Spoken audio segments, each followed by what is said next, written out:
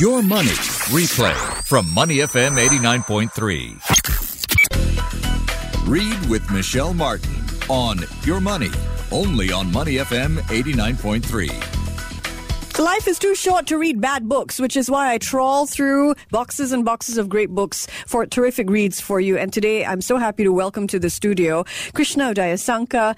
She lives in Singapore, based in Singapore, Indian-born. And she has come up with Asian-inspired fantasy. Her books traditionally play with myths. I mean, I really enjoyed 3, where we saw Sangnila Utama in the picture, brought to life through your pen, of course. And then before that, you're very well known in the Indian market because of your work with the Mahabharata. And right now, you're in the spotlight for Beast. Tell us a little bit, who is the Beast, Krishna? Good morning, Michelle, and good morning, everyone. And I think the beast is something that is an element inside each one of us. And that's basically what this book tries to focus on. I mean, of course, it uses fantasy. It uses fantasy as a device. But basically, fantasy has always been a way for us to be able to question the way things are around us, whether it's social issues, whether it's interpersonal issues. I mean, right from somebody like George Orwell to somebody who writes more in science fiction realm like Ursula Le Guin, you're always questioning why things are the way they are in the real world by using imaginary worlds. And I think that is what I try to do in Beast, at least in terms of creating a new class of humanoids who are actually werelions. Of course, they've been shunned by the rest of humanity, so how do they then generate their own society? What is the kind of stratification that takes place? What is the kind of economic discrimination, social discrimination that takes place? And that is really what the book is about. But yeah, I know I'm making it sound too serious, so I will also tell you that it's a thriller. It will get your heart racing and keep you up at night. Hopefully. Krishna Udayasankar, my guest today in Read. We are reading Beast, her latest novel, published by Penguin India, who have bought your entire backlog of books. Congratulations. Thank you. Have they commissioned you to write more? Yeah, I've got 2 more books coming out with them during the course of this year. You're a busy woman. I try to be. Can you give us some heads up on what they're about?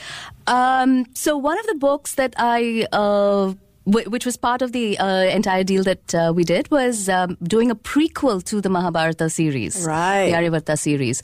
So that is something that's been on the back burner for a while, and they really wanted to sort of push that out again, keep it going across both genres. So that's probably going to be coming out this year. I'm also writing, I'm actually writing 2 books at the same time. So one is a crime. You're writing in stereo. One is a crime thriller. Okay. And the other is actually a superhero thriller. I love that, love that. You're well known for your writing with superheroes. How do you make them relatable? All superheroes are human. I mean, they wouldn't be heroes. Or rather, let's put it this way. Humans are capable of being superheroes. I like that, yeah. So it's not that superheroes come to us from somewhere else. It's just people who've stepped up to do something when it's required. Okay, well, speaking of writing 2 books at one time, we're Money FM. So I have to ask you the money question. Do you still have your day job, Krishna, with this huge book deal from Penguin India? No, I'm now officially a struggling writer. Inspiration for us all. Do you subscribe to Malcolm Gladwell's 10,000 hours rule? Or I heard you accidentally got into writing. I did. I mean, as a child, it's what I wanted to do. But you know how it is. We always dismiss these things as childish fantasies. And then one fine day, I was sitting at my desk working my job as a professor at university here. And I was like, I'm not sure what I'm doing anymore. And I remember coming back home, talking to my husband about it. And he was like, do you need a break or do you need to seriously do something? No, not a break. This is serious. And it just happened. So it grew out of discontent or it grew out of a need to write? A mix of both, I suppose. Yeah. Very interesting. So in Beast, if we go back to the novel that we're talking about today in Read, with Krishna Udayasankar, the woman whose pen powers Beast, you talk about exclusion, social classes. You take us to the gritty underbelly of Mumbai. Is Mumbai a character in this novel? Oh, very much so. I think, you can't write a story like this without the city popping itself up in lots of quirky little ways. Whether you're going into the prostitution dens, whether you are actually coasting along the sea face. I think the city really adds to what goes on in the book. I don't think I could have said it anywhere else. Yeah, couldn't be done here, huh? I've been planning to do that. Ah, scoop time. That's great. My editor has been asking me for a sequel, and I'm just wondering whether to Beast. Oh, to Beast. Okay. And so I, seriously considering setting it in Singapore. Fantastic. Most of your stories, like with Sang Nila Utama, rested on the scaffolding of myth. Beast does not, right? Is it a departure? No. I mean, it takes myth to the extent that myth is part of Asian culture. So obviously when you talk about, hey, where did were-lions come from? They obviously have their own set of beliefs of where they came from. The way, we have human myths of where we descended from, whether it's Adam and Eve or Brahma created us. The were-lions have their own mythology of where they came from. So to that extent, the cultural influence is there. But it is very much an urban fantasy book. It has nothing to do with mythology. Nothing. And when we say it's Asian culture inspired, give us a sense of how those motifs are in the book. Well, first of all, the lion. I mean, we've been, we know werewolves are sexy. We've been seeing stuff on that, whether it's on TV, on the big screen. And we're very familiar with that. But when you try to even just take that trope, it doesn't translate completely well into the Asian context, because our perception of werewolves, yeah, a Western concept, very sexy. Wolves, locally animals, no, not so inspiring in that sense. So the sort of value attachments we make based on our cultures to even how we view the creature, how we believe whether it must be good or bad. Is it capable of good in the first place? I think all of these things, if you're going to reflect on the society and the human condition of the area, you need to have the context set in the area in a relatable way. So people come to fantasy, I think, also because they're curious about what the world could look like. And, whether it was Ray Kurtz or Ursula Le Guin, people are fascinated by their seeming prescience. So tell us about this world that you're foreseeing. What could the future look like? It's, in fact, very much the present. It's just a slightly alternative present, and I would actually call this book soft sci-fi, in the sense that I have a tendency to want to try and find a possible explanation for things instead of just saying, hey, they exist. Right. When I did research into that, I realized that, when you talk about hominids, human beings, Homo sapiens wasn't the only one or the product of evolution. We're the ones who just basically got rid of the rest. Out of 5 different species, yeah. And they're discovering more new ones every day as they discover more fossils. So it's like we're just the one who, managed to trump over everybody else, and we're here today.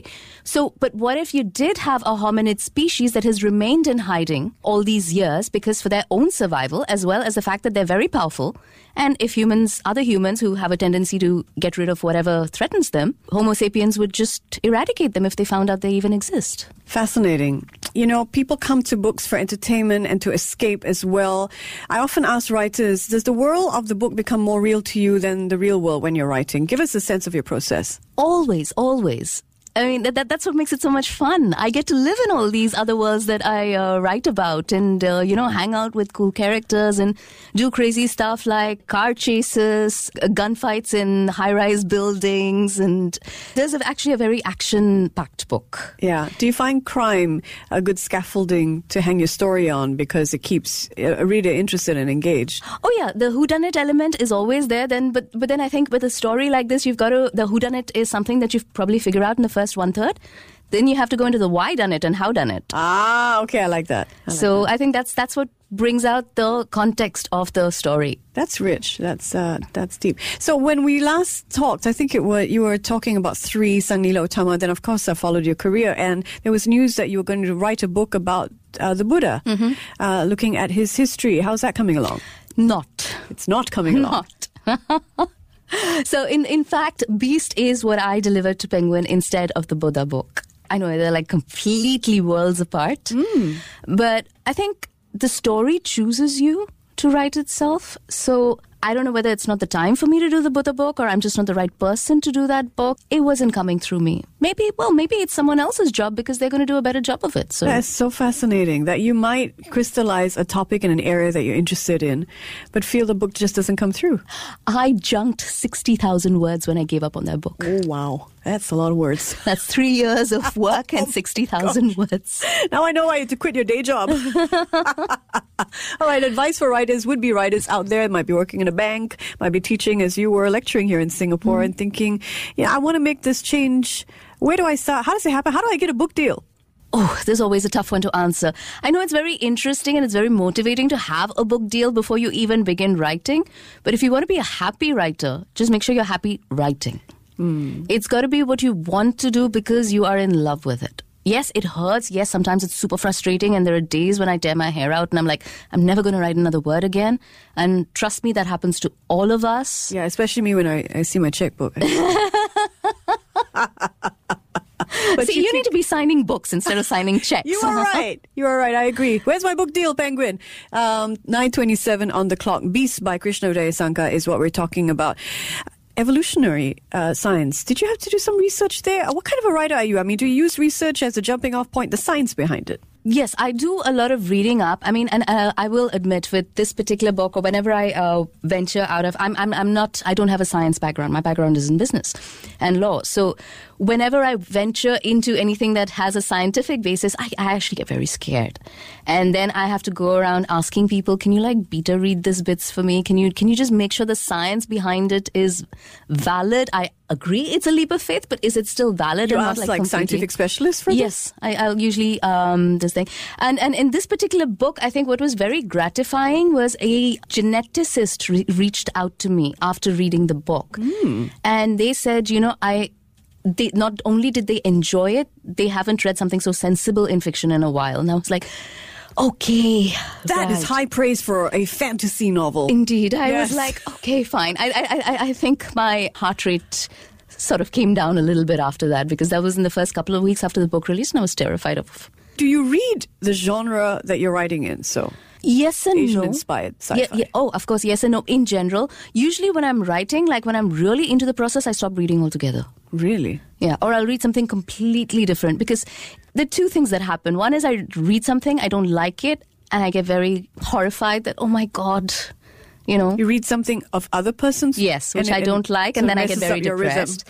More often, I read something that is gloriously written, and I go into extreme self-doubt where I'm like, I will never write like this. I will never be this good. So you know what? Let me just give it all up and go look for a job and, I'm so glad you put those emotions aside and keep churning out the books. Thank you. Thank you for being so honest and candid with us here on Read. I'm Michelle Martin, chatting today with Krishna Udayasankar, who's given the world the new novel Beast. Krishna, thank you. Thank you, Michelle. To listen to more great interviews, download our podcasts at moneyfm893.sg or download the SPH radio app available on Google Play or the App Store.